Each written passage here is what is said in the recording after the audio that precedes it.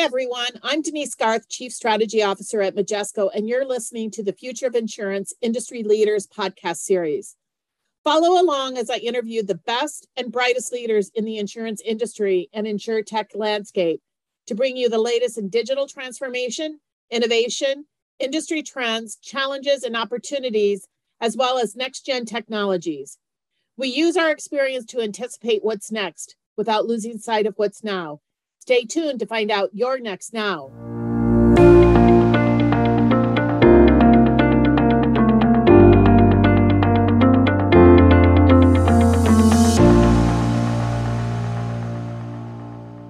Welcome to today's podcast, our Future of Insurance Industry Leaders podcast series. I'm really pleased today to have Conrad Sheehan, Managing Director and Head of Payments Practice at Deloitte, joining me today. Welcome, Conrad. Thank you, Denise. I am pleased to be here and looking forward to a great conversation. I always like to start off, Conrad, with my participants in the podcast, my guests, to give a little bit of background on themselves and also about our strategic partnership with Deloitte as well. So, Conrad, kind of give some background. Sure, absolutely. So, Conrad Sheehan, I'm with Deloitte Consulting. I am based in Chicago, and I've been in the payments and technology business for a couple of decades in consulting, but also running business units within JP Morgan, where we counted many property casualty clients in our portfolio, and also a number of years as an entrepreneur building electronic payment companies, often serving or offering up billing solutions. It's a passion of mine, absolutely. Now at Deloitte, we offer a full suite of consulting services from strategic advisory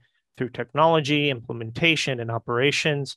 And most importantly, we have a great partnership with Majesco. I think we have 3 or 4 active projects right now, just in the last couple of months. So it is certainly a very active time in the insurance space, probably more so now than I would say in a number of years. Couldn't agree with you more. And, I think what's really driving a lot of this change that we're seeing is really customer expectations. And it's their interactions, what they're doing with other businesses and other industries, even some of the newer insurance products that are being offered by both traditional and insurtech startups, and how these products and how they're really engaging from a payment perspective. Today, customers are really expecting something well beyond the payment plans that we've had for decades. I pay twice a year for my auto insurance, as an example, once a year for my homeowner's insurance. But they're really looking for alternative payment options instead of a check or instead of a transfer money from your checking account. Talk about that and how those customer expectations are really driving it. You got some unique background from the banking perspective to kind of bring that to bear. Absolutely. And really hitting the nail on the head. While we think of our customers as our policyholder, they on their day-to-day business interact with all sorts of merchants and billers and service providers. And so they're experiencing a wide array of payment experiences and payment flexibility, whether it's almost customized payment plans, unique channels, that they are then transferring that expectation to other industries, perhaps industries that haven't had a chance to really think about the payment experience from the consumer side. And even I would argue that it bleeds into small business and even into commercial, because these people, they might be working on a commercial policy, buying a commercial policy, but they're just individual people like you and I. And, they're looking for better, easier ways to interact. And it's often, one of the few touch points we have with policyholders. Once the policy is bound in force, payments is often it's outside of a claim event. It's one of the few times we get to interact and deliver an experience or an expectation. Share your views on the growing interest in different payment options, from Venmo and Bitcoin to Apple Pay. Those are just a few of them, and how you're seeing insurers needing to handle these, what the challenges are that they have today at being able to handle this new expectation in these different payment options. Absolutely. So there's, having worked particularly in these big recurring billing sectors, property casualty, telecommunications, utilities, desire to use the most convenient and easy payment method also has to be balanced with the cost of maintaining and your combined ratio. But something like an Apple Pay is an immensely convenient, particularly when it's in-app and it's seamless as part of, let's say, the policy acquisition process. And you can quickly go through, you can capture the correct information through the device, And then you can immediately bind the policy through invoking the payment credential that's stored inside the device. So that's an immensely elegant, simple experience. But we also have to think about all follow-on payments from that, depending on the payment frequency. So something like an Apple Pay is very convenient. Something like a Venmo is very convenient. They've done a great job of enabling these digital experiences, particularly through mobile devices, but also online. It's a much easier, faster payment, certainly than our historical retail lockbox, or even dropping off a check in person in some cases, and the reconciliation that comes from that. So there's a balance between delivering a wonderful experience, but also managing and controlling our expense base. How do these new payment options go beyond billing a premium to claims payout and maybe even compensation for distribution? What trends are you seeing there? Great question. Everyone always first thinks it's money in, it's billing premium collection, but I would say at least half of our conversations are trying to find better, easier, safer, faster disbursements. On the consumer side, on the claim side, a very popular product is the ability to push the claim payment directly to a policyholder's debit card. It's fast. They'll publish a 30-minute window, but it usually happens within a couple of minutes, and it can happen on a Saturday, it can happen on a Sunday. And it begins to cut down with the complexity associated with cutting a check, which occasionally get lost. On occasion, they never get cashed, and it kicks off the whole escheatment process. So I think that is where you can see a win-win, pushing it to a card, you're delivering a great customer experience, are able to access those funds essentially immediately. So that I'd say is kind of a growing trend. We'll see some of on the banking side, how these instant payment systems evolve and how they manifest themselves within the insurance industry. And I'm speaking specifically to the clearinghouse's real-time payment platform and the soon to be released Federal Reserve's, FedNow program. Those two will deliver immediate disbursement capability. That's kind of on the claimant side. We'll see for those with, independent agents, commission structures, being able to pay those out. So your agents are happy. They get paid right away. They don't wait 3 or 4 days. So I think we're on the front end of a very, big transition, particularly as it relates to insurance and payments. One of the things that is really interesting is payment's just one piece of the puzzle, and it drives a lot of opportunities for adjacencies around payment kind of transactions, such as confirming the payments received via text or providing feedback in real time. And it really allows for kind of a different kind of customer engagement and customer experience beyond just, receiving the money or paying the money. What are you seeing as some of the best practices that are emerging, Conrad? Absolutely. Just another great question. And one of the risks that we see from our vantage point, people will solve a payment problem, they'll fix a payment problem, but it's dangerous because if you do it too myopically, what you end up doing is potentially just shifting the problem somewhere else inside the company. And those often manifest themselves in higher call volume. And that's an area where you're penny wise and pound foolish, making sure that whatever you're doing in and around payments, how does that impact that consumer? Are they confused? Are they concerned? If they've sent a payment, but they don't know the payment's been posted, they don't know if their policy is enforced, they pick up the phone and they call the call center and they spend 15 minutes on it. So that's a $15 event. Or likewise with your distribution channels. If it's not clear what the status of the payment is, if it's instant, but don't know it's instant, they're going to pick up the phone and call. That just sets off a chain of events inside the carrier, is an unintended consequence of not looking at payments holistically. There are numerous examples of that happening right now. We always try to look at it in the broadest perspective, and certainly how it relates to billing. Payments and billing are kind of peanut butter and jelly. It's hard to think of one without thinking of the other. Working on one without working at the other, either working on billing and not thinking about payments, or working on payments and not thinking about billing. So it's always a holistic approach. We've seen that to be the best approach. Making all of this happen really requires some next generation platforms and technology. It's no longer just about a core billing system. You're really talking about some kind of customer engagement capability. You're talking about some analytics that can help you analyze whether or not you think that they're going to lapse or not, or different payment options that they want. The gateways, payment processors, there's so many different components.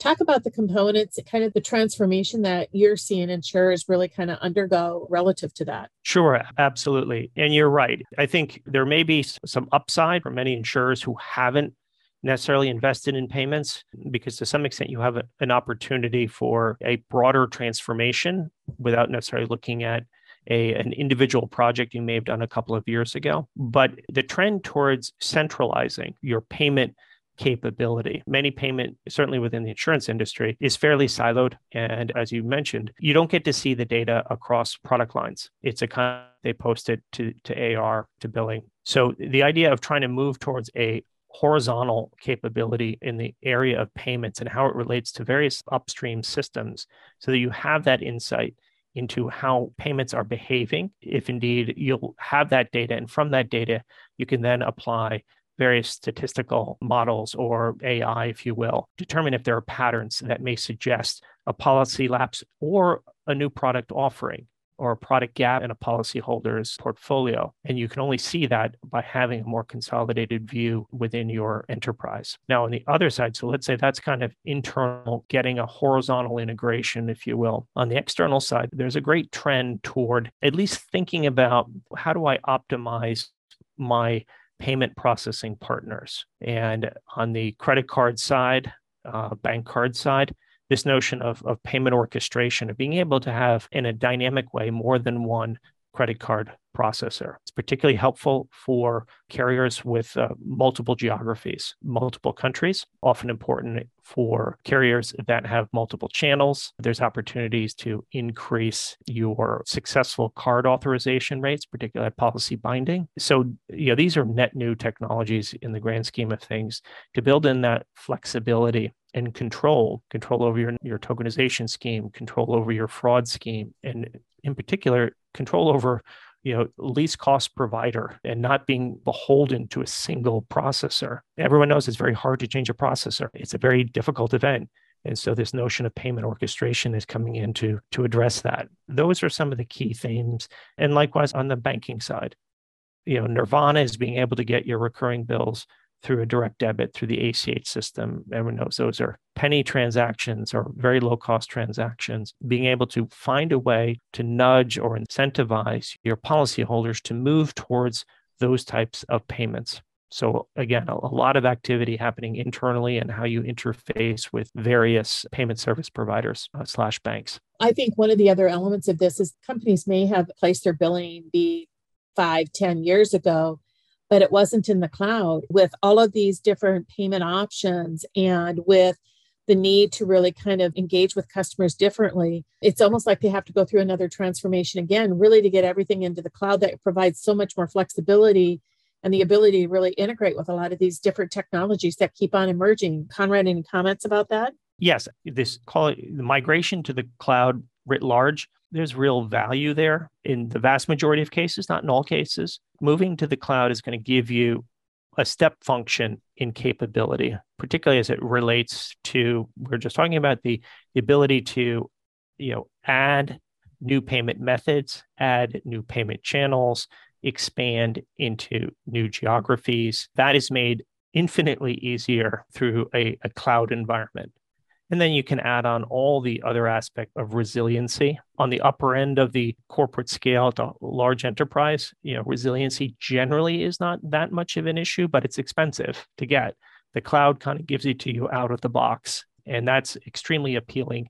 And the ability to innovate and add capability, generally speaking, in the cloud and the respective kind of cloud native architectures that allow you to add features and functions very, very quickly compared to the old days, where you might get a production release once a year, once every 18 months. You can start to deliver capability. I don't want to say weekly, but it is possible to get it down weekly. For me, that's the exciting part of cloud, particularly as it relates to payments, but all the other domain applications it holds true for as well. So, as you think about the billing and payment landscape, it's going to continue to evolve. What do you see in the future of insurance as it relates to billing and payment and things that insurers really need to begin to think about strategically? It's a particularly dynamic space. We kind of grew up with fairly traditional product lines. Within personal line, there was your set of products, but we're seeing companies, some of them more in the startup space, that their ability to deliver a very, very specific product to a very, very specific type of customer. I'll use an example, the gig economy worker. That's a unique product line, if you will, that doesn't necessarily fit into traditional automotive policies. Again, it's a different dynamic, but the ability to tailor a product to that specific segment, that's compelling. But it's also an example that not all simple risk attributes in and of themselves, while helpful going forward, people are beginning to build products that, in addition to obviously managing risk, they're tailoring products to the unique needs of subsegments, if you will, in the market space. I always like to end my podcasts with this question. And I got to tell you, Conrad, I've not had anybody select the same word or phrase. So it's pretty amazing, actually. But if you could pick one word to describe the future of insurance, what would it be and why? That is a good question. I will answer personalized. Haven't had that one yet, Conrad. And it speaks to what we were just touching on, that this, we'll never get to really a one-to-one product, but maybe we will. But I think gone are the days where these monolithic customer segments, whether it's personalized or our business owner policy or commercial, the ability to efficiently tailor the right product to the right subsegment with the right risk and the right set of billing and payment capabilities. That's where I see some of these smaller companies capturing share. I don't see that trend reversing. Well, I do think it is going to be highly personalized and much more niche, particularly as you think about these new products that you mentioned, Conrad, coming, whether it's from, data from devices that underwrite it, that provide the pricing, et cetera, to personalized services. It's going to be an interesting time ahead. It's really exciting. Absolutely. Absolutely. Thanks so much for your time today, Conrad, and your insights. We are thrilled to be working with the Deloitte team around this whole billing and payments transformation, the strategic kind of focus on all these different payment options. So look forward to the continued joint work together. And thanks for the partnership, Conrad. Likewise. And thank you, Denise. That's it for this week's episode of Future of Insurance Industry Leaders podcast. Subscribe to our market-leading podcast series, available wherever you get your podcast from. Thank you for listening, and be sure to tune in the next time.